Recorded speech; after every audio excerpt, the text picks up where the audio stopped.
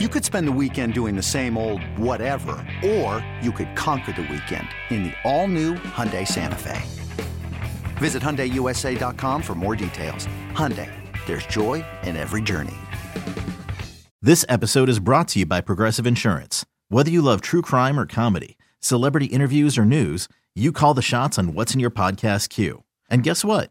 Now you can call them on your auto insurance too with the Name Your Price tool from Progressive. It works just the way it sounds. You tell Progressive how much you want to pay for car insurance, and they'll show you coverage options that fit your budget. Get your quote today at Progressive.com to join the over 28 million drivers who trust Progressive. Progressive Casualty Insurance Company and Affiliates. Price and coverage match limited by state law. Kane in the pipe, and it's blocked, and it is going to be covered by the Saints for a touchdown. It's your inside pass to everything Saints football. And the kick is good. We'll take you to places most fans never go. Will Lutz from 60. To practice, to the sideline, to the locker room. Following every twist, turn, and touchdown of the Saints season. That is going to be a touchdown. Taysom Hill. Taysom TD. Welcome to Inside Black and Gold. And that is going to be a touchdown again. And guess who? Mike Thomas. Now, here are your hosts, Steve Geller and Jeff Nowak. Oh, baby! Welcome in to this special Monday morning edition of Inside Black and Gold. I'm Jeff Nowak. I'm your host. First things first, I do want to apologize. I had initially intended to put this episode out on Friday, the normal publishing schedule, but everything got away from me. I've been filling in for Steve, who is back from vacation, so he will join us on the rest of the podcast for the week and going forward, but I just ran out of time on the last day of minicamp, hosting, booking, all that.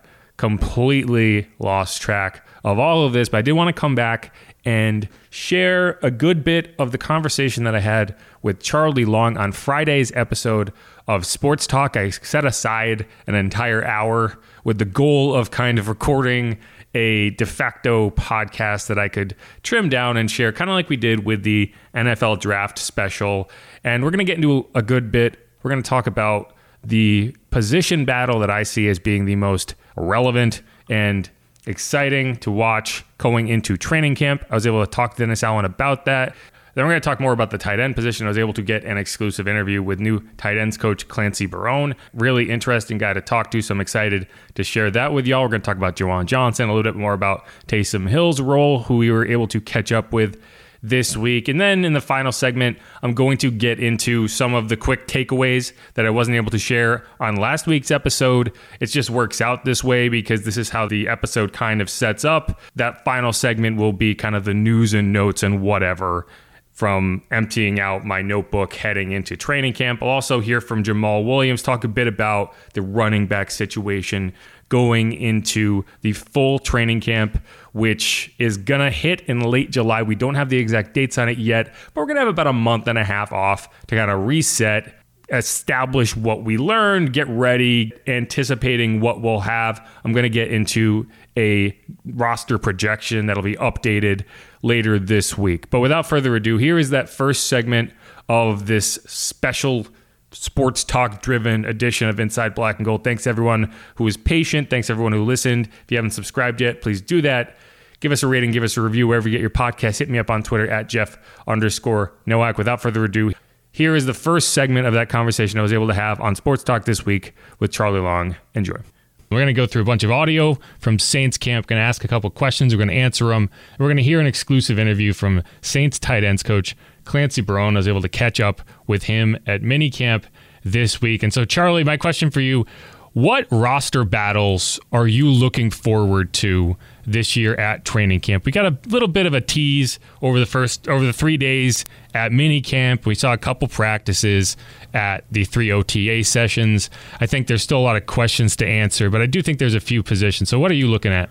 I'm really looking forward to the back end of the wide receiver battle. Okay. I think I've already kind of talked about this a little bit. Like, we know set in stone the top three guys was Shaheed, Olave, and Thomas, but then outside of that, if you're carrying 6, maybe even 7 wide receivers, who's going to fill in those final 4 spots or 3 spots, whether that be Bryan Edwards, who obviously has a connection with Derek Carr from his time with the Raiders, a former 3rd-round pick.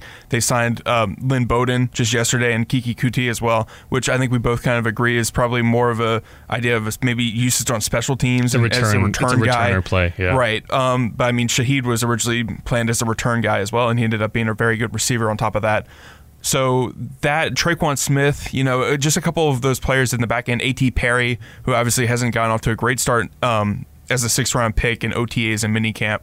I think the back end of what I'm actually looking most forward to in training camp is actually being able to see the lines play with pads and stuff like that, because we haven't gotten much of that, and there's so much overhaul specifically on the defensive line, but then the offensive line's also got their question marks with injuries. So watching the line play in training camp is going to be really cool, and I'm looking forward to it. But if you had to kind of narrow it down to a specific positional battle, I'd say the back half of the wide receivers for me.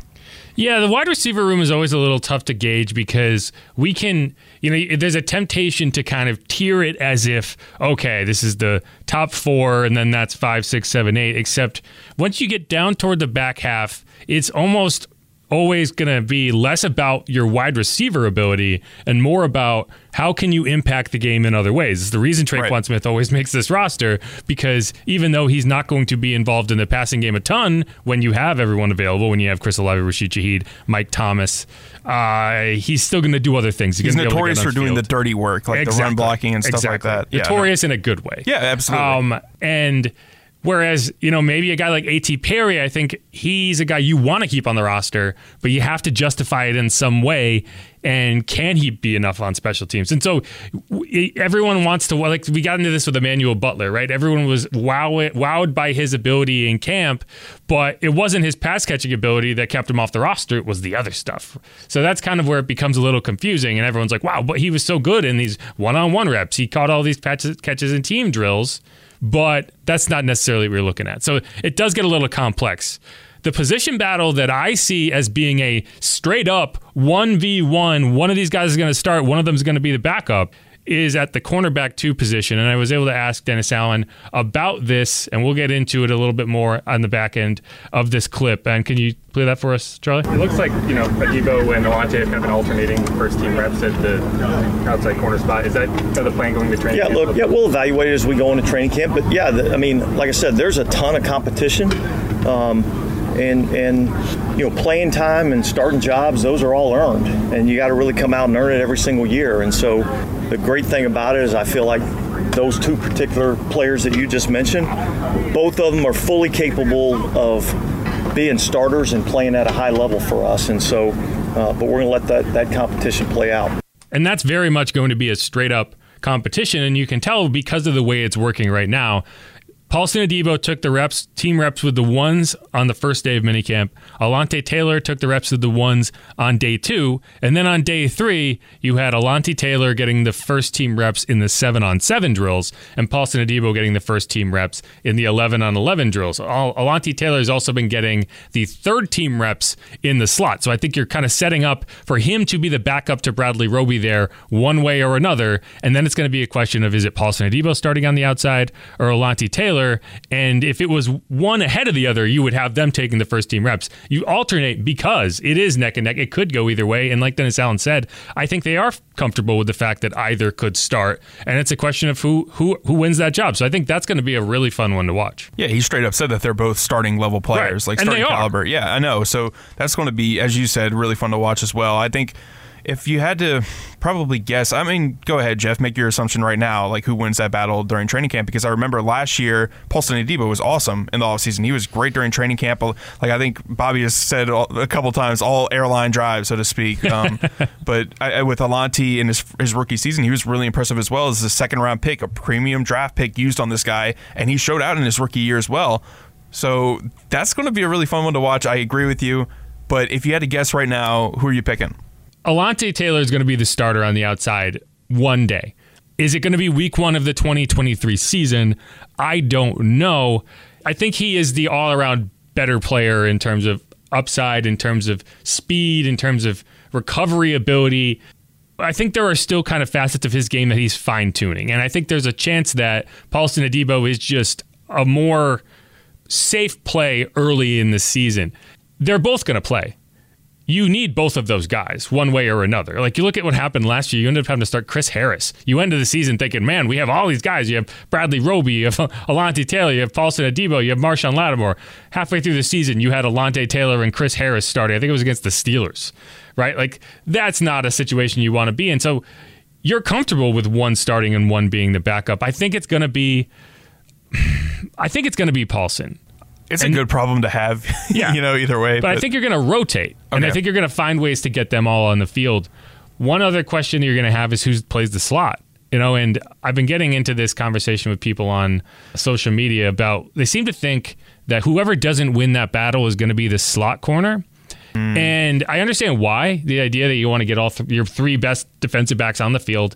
But I also think this team knows that it was a much more cohesive defense when C.J. Gardner-Johnson was owning the slot. And I think whoever plays the slot this year, they want to have that player own that position. And right now, that's Bradley Roby. And I don't think you're going to have Bradley Roby play nickel corner, slot corner, all training camp, which is going to be the case, and then suddenly at the last second say, well, you know what, we're going to start this guy at the outside, so Alontae, you're in the slot now. Like, that's not what you want to do. So I do think that Bradley Roby is going to be interesting to watch, because last year you had that rotation. I don't think it worked. And I think you kind of settled later in the year on your final kind of rotation there, and it was one guy. And I think that's what you're going to see this year.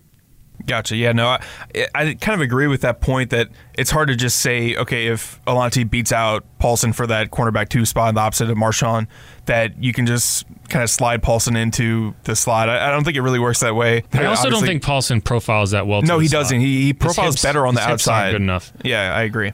And I do think he tackles well. That's kind of the weird thing, is I don't know if either of those players are great man-to-man corners, and that's the strange part. Is this is a team that plays almost exclusively man-to-man on the outside.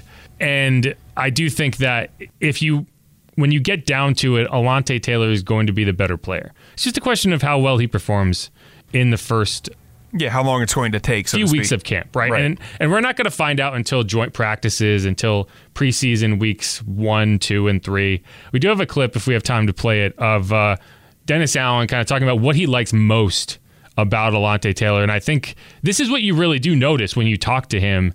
Demeanor, the way that he plays the game.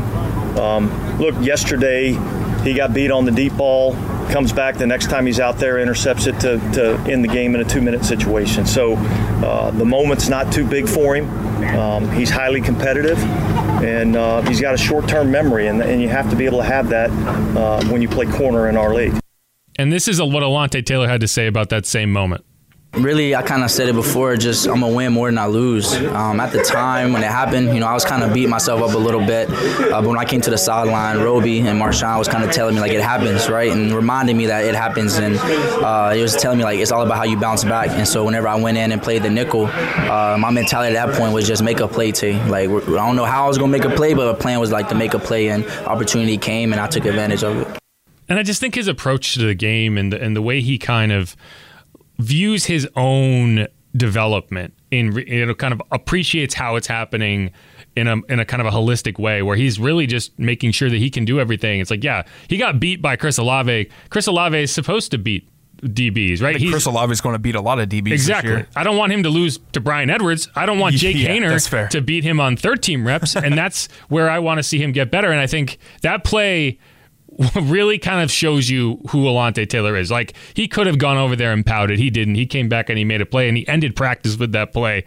And that was Jake Haener's only real chance to lead a 2-minute drill in this minicamp. And I really like Alontae Taylor. Me saying Paulson Adebo has a chance to be the starter is not saying I dislike Alontae. I like Paulson too. I like both of them. I think the Saints are in a really good position with their cornerback depth. As I said earlier, Jeff, it's a good problem to have. Like, you're going to watch these two. It's like the age-old adage of iron sharpens iron, so to speak. Like, you're going to see these guys battling out to try and figure out who's going to be the cornerback 2 all season long.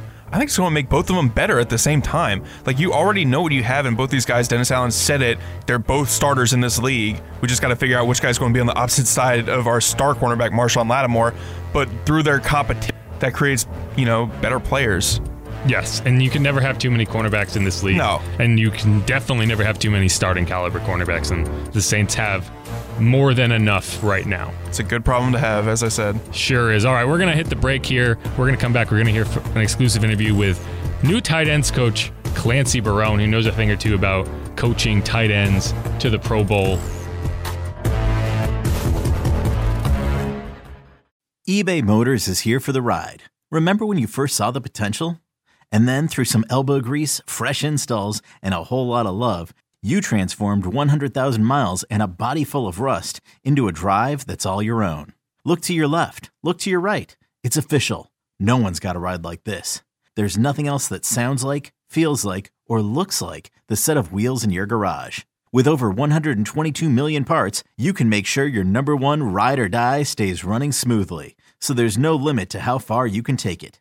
Brake kits, turbochargers, engines, exhaust kits, roof racks, LED headlights, bumpers, whatever your baby needs, eBay Motors has it. And with eBay Guaranteed Fit, it's guaranteed to fit your ride the first time, every time, or your money back.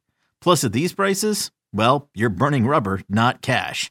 Keep your ride or die alive at ebaymotors.com. Eligible items only. Exclusions apply. Get ready for the greatest roast of all time, the Roast of Tom Brady, a Netflix live event happening May 5th. Hosted by Kevin Hart, the 7-time world champion gets his cleats held to the fire by famous friends and frenemies on an unforgettable night where everything is fair game. Tune in on May 5th at 5 p.m. Pacific time for the Roast of Tom Brady, live only on Netflix.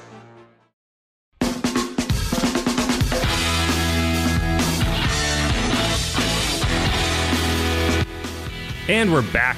Another segment here, and as mentioned in the open, this segment's going to focus on the tight end position. I was able to get an exclusive interview with Saints tight ends coach Clancy Barone, gave a lot of insight into what's been going on in the tight end room, talked about Juwan Johnson, talked about Taysom Hill, talked about everyone else, talked about his role, which I thought was really interesting in terms of guys worked with all these great tight ends over the years. And, I think this is a pretty big hire for the Saints. Dan Rochar has been here. I don't know if you necessarily got the development in that room that you would have hoped for.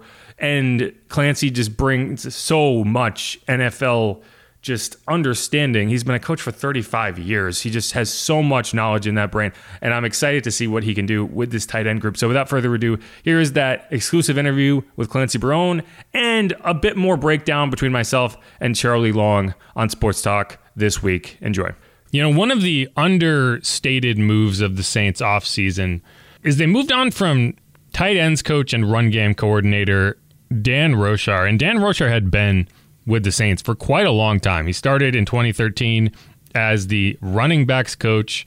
He was the tight ends coach for a season, then spent a few years as the offensive line coach. Then in 2021, 2022, he shifted back to the tight ends coach role, and he was the run game coordinator. This offseason, they brought in a guy I'd argue is kind of like tight end coach royalty. I think he is the only tight ends coach to lead 4 different tight ends to the Pro Bowl. He's been around forever. He coached Algie Crumpler. He coached Antonio Gates. He coached Kyle Rudolph. I'm missing one, but that's Clancy Barone. And I got a chance to talk to him this week, and I think he's excited about this tight end group. One thing we talked about was, he learns from his players as much as his players learn from him. And I thought it is an interesting approach. And I think this is a room where you have a lot of guys who didn't necessarily come up as tight ends. He's working with Juwan Johnson. He's working with Taysom Hill. And I think in an instructor, in a guy who has worked with these top flight tight ends and can relay some of that wisdom of, okay, this is how Antonio Gates did it. This is how Algie Crumpler did it. Especially for a guy like Juwan Johnson, who was a wide receiver 2 years ago. And I thought he had a lot of interesting things to say. And so here is that exclusive interview with Saints tight ends coach Clancy Barone. So, new team, obviously this is nothing new for you in terms of adapting to a new coaching staff, but what has been your kind of initial impression of the team you're joining, the coaching staff you're joining, just kind of, how's that been so far? It's been flawless. It's been seamless. It's been a breath of fresh air. Number one is there's been a culture established here, and it starts with ownership, goes down through the GM, through the head coach, and everybody else all the way down the line, but there's a culture here where only the best is ever accepted. And I mean, how can you not love going to work at a place like that every day? And it goes through the coaches to the players, and just makes coming to work just that much more important and just that much more enjoyable. And as a coach, because we hear that a lot, so as a coach, how does that help kind of installing your new kind of philosophy into the tight end room when that culture is not something you have to establish yourself? Well, it's number one is it makes it easier. Now you can certainly put your thumbprint on your version of that culture and how you want to have that viewed by the players and so forth, whether it be through hard work or through the details of it all and so on and so forth.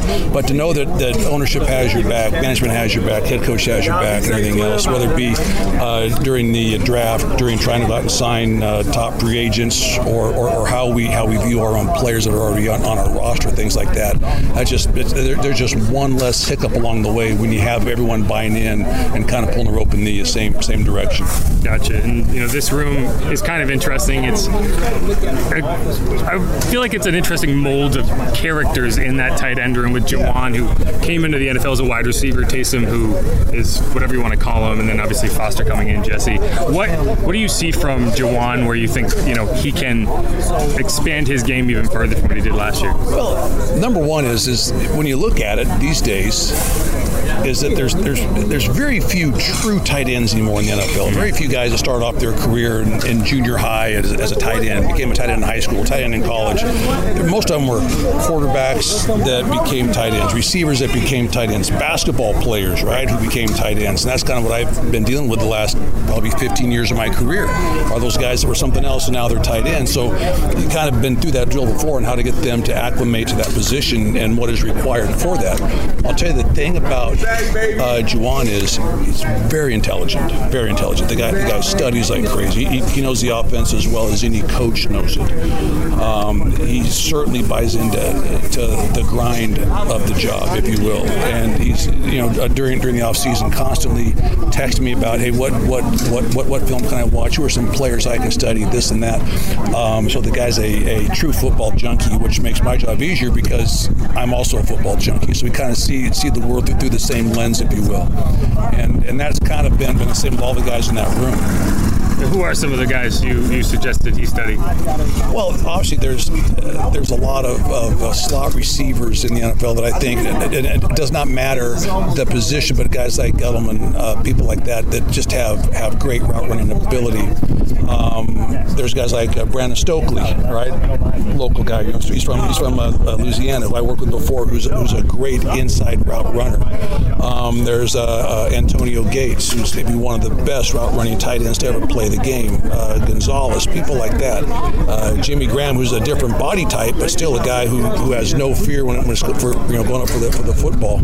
So there's a number of players that you can watch and study for all different aspects of the game, be it for blocking, be it for route running, be it for finishing the plays, for scoring touchdowns. Every little detail. There's someone that has done it better than anybody else. So why not study those guys? Yeah, and I think you in particular, you've obviously worked with all these Pro Bowl, All-Pro guys. Yeah. As you kind of go through your career and you coach an Antonio Gates, you coach an Algie Crumpler, is that a situation where you kind of pick up stuff from those players that you can then bring in? I'll tell you what, I'll be the first to admit, I have learned more from my players than they've ever learned from me. And I remember when I was with Marty Schottenheimer, and when I worked with Marty, and he told me something a little bit different. He says you can't coach them all the same, Clarence. You have to take what they do best and then coach that to the best that they can possibly ever do it. So I couldn't coach Gates the way that I had coached Crumpler. They're two different skill sets. And at that point in my career, I didn't get it. And it's not until Marty talked to me about it that I realized, what he's right. And since then, my career has blossomed since then, thanks to that little bit of advice in Marty's office one day. But yeah, so in many ways, they're all different. In many ways, they're very much alike. Gotcha. And speaking of just kind of a unicorn in himself, Taysom Hill, obviously I know you haven't worked with him for very long, but what are your thoughts on his role as a tight end in this offense? How do you think that can expand? I think his role as a tight end is limitless. And here's the thing, though. We kind of learned this through COVID. You don't have to actually be in the building to attend meetings, right? So even though he wasn't in the building during parts of OTAs and so forth, he was still getting all of our information, all of our practice tapes, everything else on his iPad. We would FaceTime with him from the tight end room to make sure he was still involved in that culture and in what we're doing. And it was fun to make sure that he's in the fold with us and talking nothing but tight end play. I don't know if you saw him practice yesterday, but he's been out there really working. You can tell he's been working a lot on his own with the route running part of it. Obviously, reading coverages is not new to him, but running routes off of certain leverage and things like that, which he's getting better at all the time. Today, he ran a route that he had never run before, and he wanted to come back and do it again. Hey, coach, give me that route again so I can work on the top of the route. So things like that. Another football junkie, but his skill set plays very well at that tight end position. I'm looking forward to doing a lot of really fun things with him out there. And let's face it, he's not a small person by any stretch of the imagination. And in the old days, in the old Redskin era days, they would call him an H-back. He's a guy who can certainly line up and block people. I have no qualms about him lining up and blocking guys on the edge in the run game either. I think it was Jamal yesterday who called him a big buff gazelle. That was there you go. fair way to describe that. Very fair assessment. Gotcha. Yeah, fair. Before I let go, how have you been acclimating to New Orleans so far? Obviously, it's a new place for you as well. I'll tell you what, I've been here for games, right, in the NFL. I've been here for games, so it's come in about 12 hours later, you're going to tee the ball up and kick it off and see what happens. Haven't fared too well in the Dome over my career. Had some good times, had some not so good times in the Dome, but I'll tell you what, it's got a real small town feel. Now that I'm here, it's got a real small town feel, which totally caught me off guard. People are so friendly. My wife loves it here. I love it here. It's been a blast. It really has been a blast. Gotcha. Any good food you've had so far? Too much. Just take a look at me. Too much good food. That's for damn sure. Gotcha. I appreciate that. All right. Thank you so much. Again, that was tight ends coach Clancy Barone of the New Orleans Saints, kind of breaking down what he's seen through the first few weeks of Saints practice heading into the 2023 season. And I thought one of the interesting things he said, actually, first, let me clean up. Julius Thomas was that fourth tight end that I could not recall earlier. So he has coached Algie Crumpler, Antonio Gates, Kyle Rudolph, and Julius Thomas to the Pro Bowl. But one of the things that he said that I thought was interesting is he was giving Jawan Johnson players to study, and one of the players he gave him was Julian Edelman and Brandon Stokely. And I think that he makes a good point of the traditional idea of a tight end, you don't have to just be a tight end. You can do it a lot of different ways, and it doesn't even have to be a traditional tight end that you're studying. You just have to find ways to get open, and that's what he's kind of instilling in Juwan right now. Brandon Stokely, former Raging Cajun, UL represent. No, absolutely. I think with what he was saying about how there's not very few traditional tight ends anymore as well, I thought that was pretty interesting, that a lot of these tight ends are converts from different positions, whether that be wide receiver, whether that be former quarterbacks, just stuff like that. So basketball players. Yeah, exactly. So he's worked with players like Jawan before that may have not necessarily come into the NFL as a tight end, but have kind of developed that way. So it's not like he's working with anything new, which is a good sign for Saints fans. Yeah, and I think he had some interesting things to say about Taysom Hill and how he's kind of working this year. And I think the way he's lined up throughout camp, the way he's kind of worked around into multiple groups, I'm sure that is kind of a unique thing, even for someone who's coached in the NFL for 35 years, because I don't think there's another Taysom Hill in the NFL, at least not to the level that he does it. And Taysom said he doesn't really find out what he's going to be doing that day until the morning of practice, which is kind of fascinating, but he said he's okay with it. Well, that's kind of like the million-dollar question, so to speak, is how Taysom Hill is going to be utilized in the offense, because last season he wasn't really used much as a tight end. He was still kind of the running quarterback, so to speak. But if he's got Clancy Barone, has his back, and wants to use him in different sets as a tight end, you may see him catching many more passes than he did this past season. So. Yeah, and that's what Taysom said when he was asked, where could his role potentially expand the most, is as a receiver. He said receiver. Realistically, it is as a pass-catching tight end. But we got to catch up with Taysom this week, and here's some of the thoughts he had on how his role could expand this year. It's been fun. Yeah, I don't really, we have conversations and stuff with the coaches, but I'm kind of like, show up and I just try to be ready for whatever it is. But it's good. I think we're trying to find this happy medium and happy balance of hey, let's be realistic with what we're going to ask you to do this season, and make sure that you're getting the time and reps on those things. And man, I thought the last 3 days has been really great from that standpoint. And that communication between me and the staff and what that has been really good as well.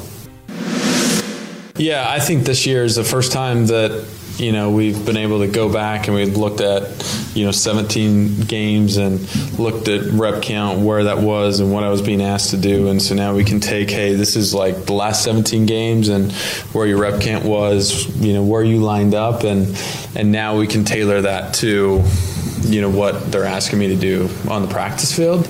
And then, the hope is that we start to expand that, And so as a starting point, I think that's what we've done the last few days, and we'll continue to have these conversations and push the envelope of, hey, maybe we do this, or, maybe we put you in this position. And, I think that's kind of where we're at right now.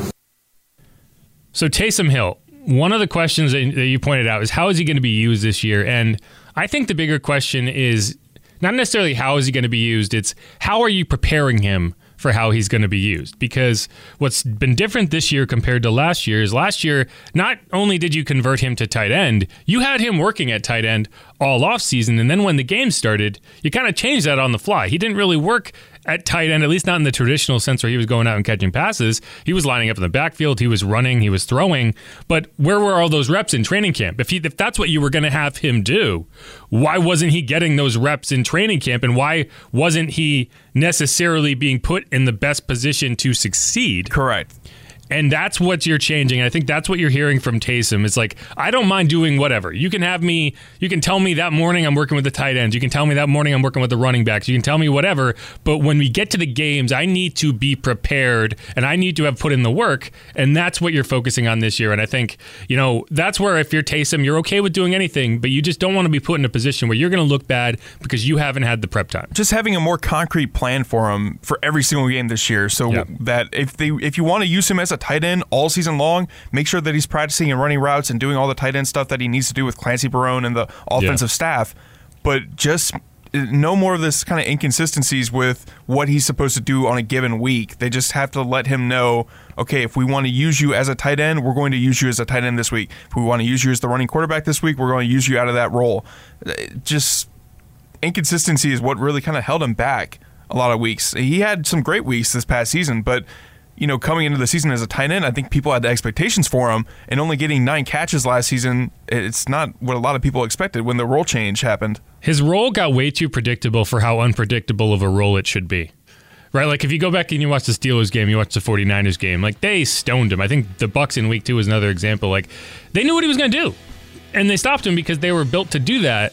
Why do they know what he's going to do? Because you're not being creative enough with how he's being used. And I think making sure he is deployed as a pass catcher, he is deployed as a passing quarterback, he is deployed as a runner, makes it so you have to adjust and you can't ever feel like you're on the front foot. You are always on the back foot because he could be doing anything. Yeah, you have a Swiss Army knife. You got to get creative with him. Yeah, and also just congrats to Taysom Hill. He's had his second kid. That's part of the reason he was not around during OTAs. Congrats. I'm sure he and his wife are thrilled about that.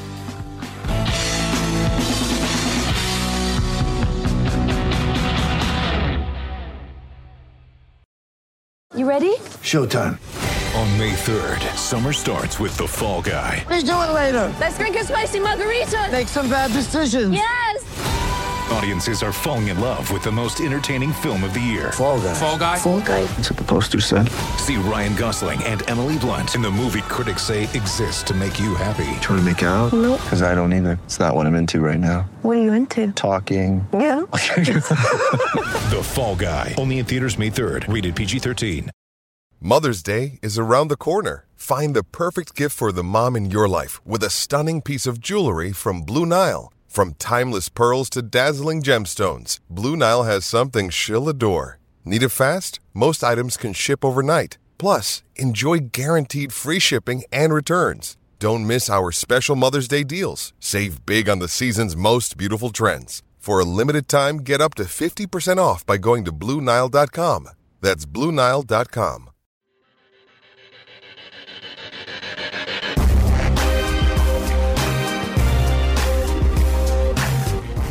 And we're back. One more segment coming at you in this year's special edition of Inside Black and Gold. Just a reminder, we're going to get back into the normal publishing schedule. You get to hear another voice on here that is not mine. Coming up, Steve Geller has been on vacation, but he will return and have some takes, so you just don't have to hear me preaching to you every episode. But for this segment, I'm going to get into a little bit more content. We would typically have this at the top of the episode, but because of how it all worked out, I felt like we wanted to get into the sports talk version first, and we're going to have a bit more of that in the back end of this segment, and get into the running back battle. We talked to Jamal Williams. He had some really kind of interesting quotes about Alvin Kamara and such. But let's just kind of clear the decks here on the final 2 days of minicamp. Obviously, the first episode last week was breaking down the first day, so I'm not going to get too much into that. But, there were some interesting things that came out. One being Dennis Allen kind of talked about the health of that group, of the entire roster. He said that only one player would be listed as questionable for the start of training camp. I tweeted that out, and there was immediately a lot of guesses as to who that might be. I don't think it's Michael Thomas. It could be Trevor Penning. He and Cesar Ruiz both had hardware removed from their feet to repair that Lisfranc injury that they suffered late in the season. So I don't think it's either of them either. It could be Penning because I think he's probably a few weeks behind Caesar in terms of the rehab. But if they had the hardware removed at the same time, that would indicate to me that they're on the same kind of general schedule. Now, Caesar was not out there this week. He was out there at all 3 OTA sessions. He was not this week for just kind of viewing, right? He wasn't supposed to work out, but Trevor Penning, Nick Saldiveri were both out there. So makes you wonder if there was some sort of re-aggravation. I don't know. There hasn't been any indication of that. So I would guess it's not either of them. I don't think it's Mike Thomas either. We've seen him kind of progressively get a bit more involved in terms of he's been working off to the side with Derek Carr for small portions of each of these practices. And on Thursday, the final day of practice, I thought he was moving really well. If he had any kind of setback, which there would have to be for him not to be ready for training camp, because that's what we've heard all along, is that he is going to be expected to go on day one of training camp. If there was a setback, I don't think he would be out there working with Derek Carr at this point. So I don't think it's Mike Thomas. My guess, and this is just a guess, but I think I'm right, is that the player that would not be ready is probably Anthony Johnson, the defensive back, who we have not seen in terms of being on the field throughout the entire minicamp, right? So, and if that's the case, then for a guy that, if the only player that is questionable is the depth defensive back that no one really knows about, I think that's probably a win. The other two players that will be worth watching, although it's been said to be minor, Rashid Shaheed, Chris Olave. Rashid Shaheed was not out there any of the 3 days for practice. He's dealing with a groin injury. It's said to be minor. He's been in the locker room. We've talked to him. Does not seem major whatsoever, so I don't think it's him. And then Chris Olave is dealing with what Dennis Allen described as minor Achilles inflammation. He was out there watching practice, not in uniform. He was wearing a hoodie. I don't think that his absence is anything to be super concerned about. Cam Jordan also missed a couple days of practice with a minor heel issue. According to Jeff Duncan, he was out there on Thursday. He's going to be fine. So all in all, I think that is a very clean bill of health. Even if there is one player, if it does end up being Trevor Penning, who's just a few days behind in his rehab, or Cesar Ruiz, one way or another, I think you're feeling comfortable there. Another thing worth noting, and we did talk about this in the opening segment of the Sports Talk portion of the program, is the Saints did sign 3 players. They signed Billy Price, who is an interior lineman, primarily a center, but he has played all 3 interior line spots in his time with the Bengals. He was the 21st overall pick way back, I want to say, in the 2017 draft. And, it's just more depth at a premium position. I think this Saints team loves guys who can go from guard to center, can play either guard spot. I don't know what he's looking at in terms of prospects to make the roster, but considering Nick Saldiveri has been kind of a no-go, a non-starter in these practices, and I don't know how long the calf injury is expected to keep him out, I think that's good depth. They also signed Kiki Kuti and Lynn Bowden Jr. They cut Malik Flowers, kick return specialist, and running back SaRodorick Thompson. Malik Flowers is a bit of a surprise, but I think when all is said and done, You're signing Kiki Kuti and Lynn Bowden, and you are cutting Malik Flowers because you are looking to find your stable backup kick returner. And I'm just have to guess that Malik did not do enough, was not consistent enough in the return part of the game to justify a roster spot. And, when you look back at what happened, these roster moves were announced after the final practice. And when you look back at how things developed in those practices, you probably could have guessed this was coming, even though it's a bit of a surprise because I think Malik Flowers has looked solid in team drills. They were giving Kiki Kuti and Lynn Bowden virtually all of the return reps, right? And Malik Flowers is not here to be a receiver. He is here to be a return specialist behind Rashid Shaheed if he makes this team, makes this roster. And him not getting those reps is a pretty good indicator that they were kind of out on him to some extent. So I think when you're looking at one of these guys, I think one of Kiki Kuti, Lynn Bowden has a really good chance to make this roster. Whoever kind of stands out in the return game and is stable, right? You want that backup returner to not necessarily be dynamic, but you have to trust him, right? Because we've talked about the new kickoff rules that allow you to fair catch the ball. Basically, the only way you can get that wrong is by muffing a fair catch because you cannot pick that up and advance it if you muff it. If you muff that at the 1, even if you recover it, you're getting that ball at the 1. So to me, I think that's probably what ended Malik's run on the roster in terms of maybe he muffed a couple kicks. I don't know. Either way, I think Kiki Kuti is probably the best guess. Lynn Bowden is an interesting guy as well. Either way, those guys are on the roster. Malik Flowers, SaRodorick Thompson are off the roster. One thing I did not get to talk about in the first episode of last week that really kind of developed and I think is something to watch going into camp. I talked about the CB2 matchup in terms of Paulson Adebo and Alontae Taylor. It's going to be intriguing. The next question is, do you have enough at linebacker without making any significant moves or roster changes going into training camp, going into the regular season? I think that this team is hopeful that they do.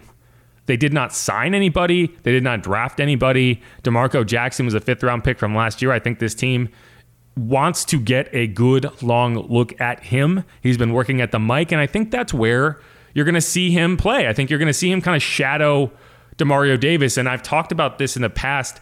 I like the concept of teams using what I would call, this is my term, not the team's, pipeline positions, right? Like I want to see the Saints bring in somebody that they like and let him shadow Demario Davis so that when Demario Davis does inevitably retire, you have a guy who has been studying at his feet, has been learning everything he could possibly learn from Demario Davis so that he has a much better chance to succeed when he does get an opportunity to take over.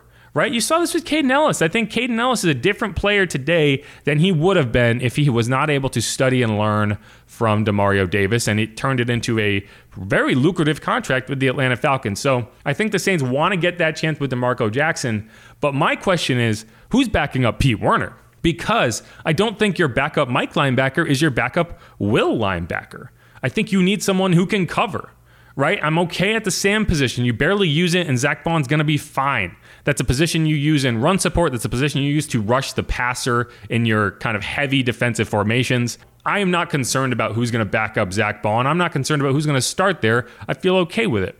My question is, who is going to back up Pete Werner? And right now, is it Nephi Sewell? Is it Andrew Dowell? Is it Anthony Orji? Is it Nick Anderson? I don't know, but I have not seen enough from any depth linebacker to say, yeah, we're good. We don't need to do anything there. On the final practice, I actually thought you saw a bit more out of them. I spoke previously about Nick Anderson after OTAs. I think he has been struggling a bit more than you would hope to see in coverage.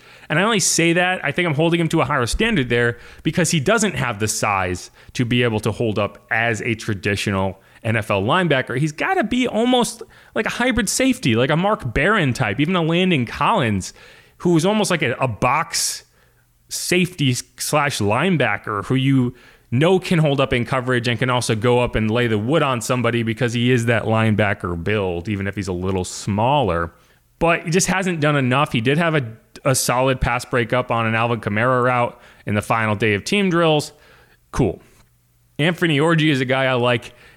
He's not a cover linebacker, but he did have some nice moments. He shadowed Brian Edwards to the edge of the field, broke up a pass in team drills. He's been getting the second team linebacker reps. So I think if you're picking somebody right now who has a chance to make this roster, it's Orji. It's a guy I liked going into OTAs and minicamp. Still a guy I like, although I've kind of talked myself into thinking if there's a depth linebacker, if there's a veteran that is available or becomes available that you want to bring in to really push those guys and have a chance to make the roster, I think you're gonna look long and hard, maybe a Zach Cunningham. I don't know. I haven't really had a chance to go through that depth, but one way or another, I think linebacker is a position that if you're looking at any group and saying we probably could make some moves there, make it a depth signing, that's probably it.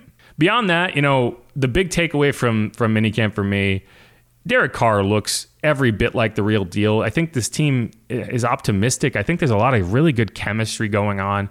And I'm excited to watch what they have in training camp. I'm excited to go into the regular season. I'm cautiously optimistic that this is going to be the turnaround year for this team and kind of a palate cleanser, I think is a good way to describe it, from the Breeze era, where you just want to see them put a product on the field that gives you confidence that this team can turn back the clock and recapture some of that magic from the Sean Payton, Drew Brees era. Because if you can't, then you really probably have to tear it down and start from scratch. And that's just, I don't want to have to do that. I don't want to have to deal with that. Saints fans don't want to have to deal with that. The team doesn't want to have to deal with that. It would be much nicer if you could kind of reset and rebuild while being competitive. And that's what a successful Derek Carr would allow you to do. So that's what I'm hoping for. But without further ado, let's get into that final segment between myself and Charlie. We dive into the running back equation, and more specifically Jamal Williams and Kendra Miller, and how they could be deployed to fill that gap right between Alvin Kamara and everybody else. And what happens when Alvin Kamara gets suspended? If and when he gets suspended, it feels more like a when than an if. Can Jamal Williams fill that gap? I'm hopeful. But here is that clip between myself and Charlie. Enjoy. Oh, that little boy is like how can I put it? Like a spark plug. That boy just get loose so fast. His acceleration is just crazy. Like he just be chilling and then he just turn it on. It's just so funny. I just love the way he runs. It's just so effortless and it's just him. So but me is you can tell. If you look at my faces, I'm putting as much effort as I can. I'm not a cool looking person. I'm all grit and effort and as ugly as it can get at running back. That's me right there. Yeah. That was new Saints running back Jamal Williams talking about the difference between himself and Alvin Kamara. I'm Jeff Nowak. He's Charlie Long. And Charlie, what do you think when you hear that answer? He's going to be a fan favorite here. Like, he is so fun, and just from hearing him, he's so personable and just like, I don't know, he's one of a kind. But as far as his comparison with Alvin and everything, it's like a sports car. I think that's kind of what he was getting at. He's Alvin Kamara on the field is just a high energy like sports car that will go as fast as possible with as little effort as possible. Alvin Kamara is like a Formula One car. Yeah. Jamal Williams is like a muscle car, like a tank. Like you can hear it. He's gonna go fast, but it's gonna shake while it's happening. And I think it's an apt description, because that is true. Like Alvin Kamara, if you had to pick one word to describe his play style, it's smooth. Right? Like you don't even realize how fast he's going and how quick he's getting in and out of his cuts, because it's effortless. And then you see Jamal and it's like, yeah, you could tell he's working hard. He's going to run through you, but he's going to be huffing and puffing while he does it. And I really enjoyed that. I really enjoy watching Jamal, and he's going to have a big role because I'm pretty sure Alvin's going to get suspended at some point this season. I don't even think that's a question at this point, Jeff. It's really just a question of when. And how long. Can Jamal Williams shoulder that load? We haven't really seen anything from Kendra Miller yet. Obviously, he's going to have a lot of expectations. Third-round pick. You don't spend that pick if you don't really like him as a prospect. Especially the Saints. The Saints don't really like spending top 3 round draft picks on running backs, so they obviously really, really like the guy. I mean, we talked about that when they picked him months ago, but yeah, Kendrick's probably going to be a feature back in the offense as well with Jamal, but having a bruising guy like Jamal Williams that you can really count on, because I mean, last year, when it was like those third and shorts, there was a lot of reliance on Taysom Hill to get it done. But having a guy like Jamal Williams that notoriously got it done last year with the Lions, I mean, what did he have, 17 touchdowns? He did. He set a record. He broke Barry Sanders' record, actually. But I guess my question, I know that he can be that bruising power runner. The question I have is, can he be the early downs runner? Because that's what you're going to need him to do if Alvin is out, right? Like, you do have Taysom. You can rely on Taysom in short yardage, but the question's going to be, who catches the ball out of the backfield? And I know Jamal can catch the ball, but last year he only had, I think, 12 receptions on 16 targets. Yeah, with the Lions. I think that was actually kind of, I don't even really understand why he did that, because he showed that he could catch in Green Bay. Yeah, he had 39 catches one year. I think he had 5 touchdowns. He can catch. It's never been a huge part of his game, but he can do it. And I think that's going to be something that we'll want to see develop with him and Carr. I think the difference is, Alvin catches like a wide receiver, right? Jamal catches like a running back, and there's a difference, right? Like you're kind of battling the ball and just trying to make sure you don't drop it, whereas Alvin's trying to catch and run. And I think his ability to do that is going to be a very big factor in how much of a struggle those 6-8 games are. Because if you suddenly lose your running back receiving game while Alvin's out, that's going to really hamper a lot of things you try to do on offense. Yeah, absolutely. But at the same time, I'm not entirely worried about Jamal's catching abilities because, as we mentioned, he did it in Green Bay. He's just got to be asked to do it. He wasn't asked to do it in Detroit because I think that DeAndre Swift was more of the catching back in that scheme where he was, he played the bruiser role. He was the red zone guy, the goal line guy, the short yardage guy. I think he might have a slightly different role with the Saints, especially with Kamara out, as we were kind of talking about. Yeah, I guess ability is one thing, and trust is the other thing. Like, do you trust him in those moments on a third down where you need to pick up 5 yards on a swing route? Do you trust him to just throw the ball out there? He's going to catch it. He's going to go get those yards. I think you trust him to break a tackle. Do you trust him to catch it and not put the ball on the ground? That's the question. And it's not about whether I trust him. It's about where Derek Carr trusts him in those moments. So, and the coaching staff trusts him to put him in that position as well. Exactly. And those are going to be the questions we answer during training camp. All right, that's going to wrap it up for this special edition of Inside Black and Gold. Thanks for everyone who listened. If you haven't subscribed yet, please do that. Leave a rating, leave a review. Again, I apologize to anyone who was looking for an episode on Friday. Just was not in the cards. Been kind of a crazy week, but we should get back more to the regular schedule. Steve Geller's back from vacation, so we should hear his dulcet tones on the next episode of this podcast, which I expect to publish Wednesday, most likely. Steve wasn't out there at minicamp, so I need to give him a little bit of time to reset and kind of catch up. But we should have an episode Wednesday, Friday, and then get back to the normal 2-episode-a-week schedule. But I did want to give everyone this kind of catch-up podcast. Hopefully, you're able to get something out of it. And I'm looking forward to this season. This was kind of a trial run, kind of a dry run to get us amped up for the full training camp. It's going to start at the end of July. It's going to be a lot of fun. Hopefully we can continue to build up this podcast. So if you know anyone who's looking for a new Saints podcast, who's really into the Saints, or just wants to kind of get some more information about the Saints, please pass along. Give us a recommend us. How do you say that? You got it. Because everyone I've talked to about this podcast seems to enjoy it. It's really just a matter of getting it in front of people, because I think that we're doing a decent job here. I think there's a product here that we can continue to build on. So if you want to hear something, if there's something you want us to get into, especially over the next month when we're going to be scraping the bottom of the barrel for some content with the team out of town for the next 6 weeks, hit me up on Twitter at Jeff_Nowak. Make sure to subscribe on YouTube at WWL Sports. And keep it locked on Inside Black and Gold. Rating coming back later in the week with my updated 53-man roster projection after minicamp. Going to definitely be some changes on there, although not a ton. Either way, we'll break it down. Thanks, everyone, for listening. Who dat? Happy Father's Day, and be easy, y'all. Peace.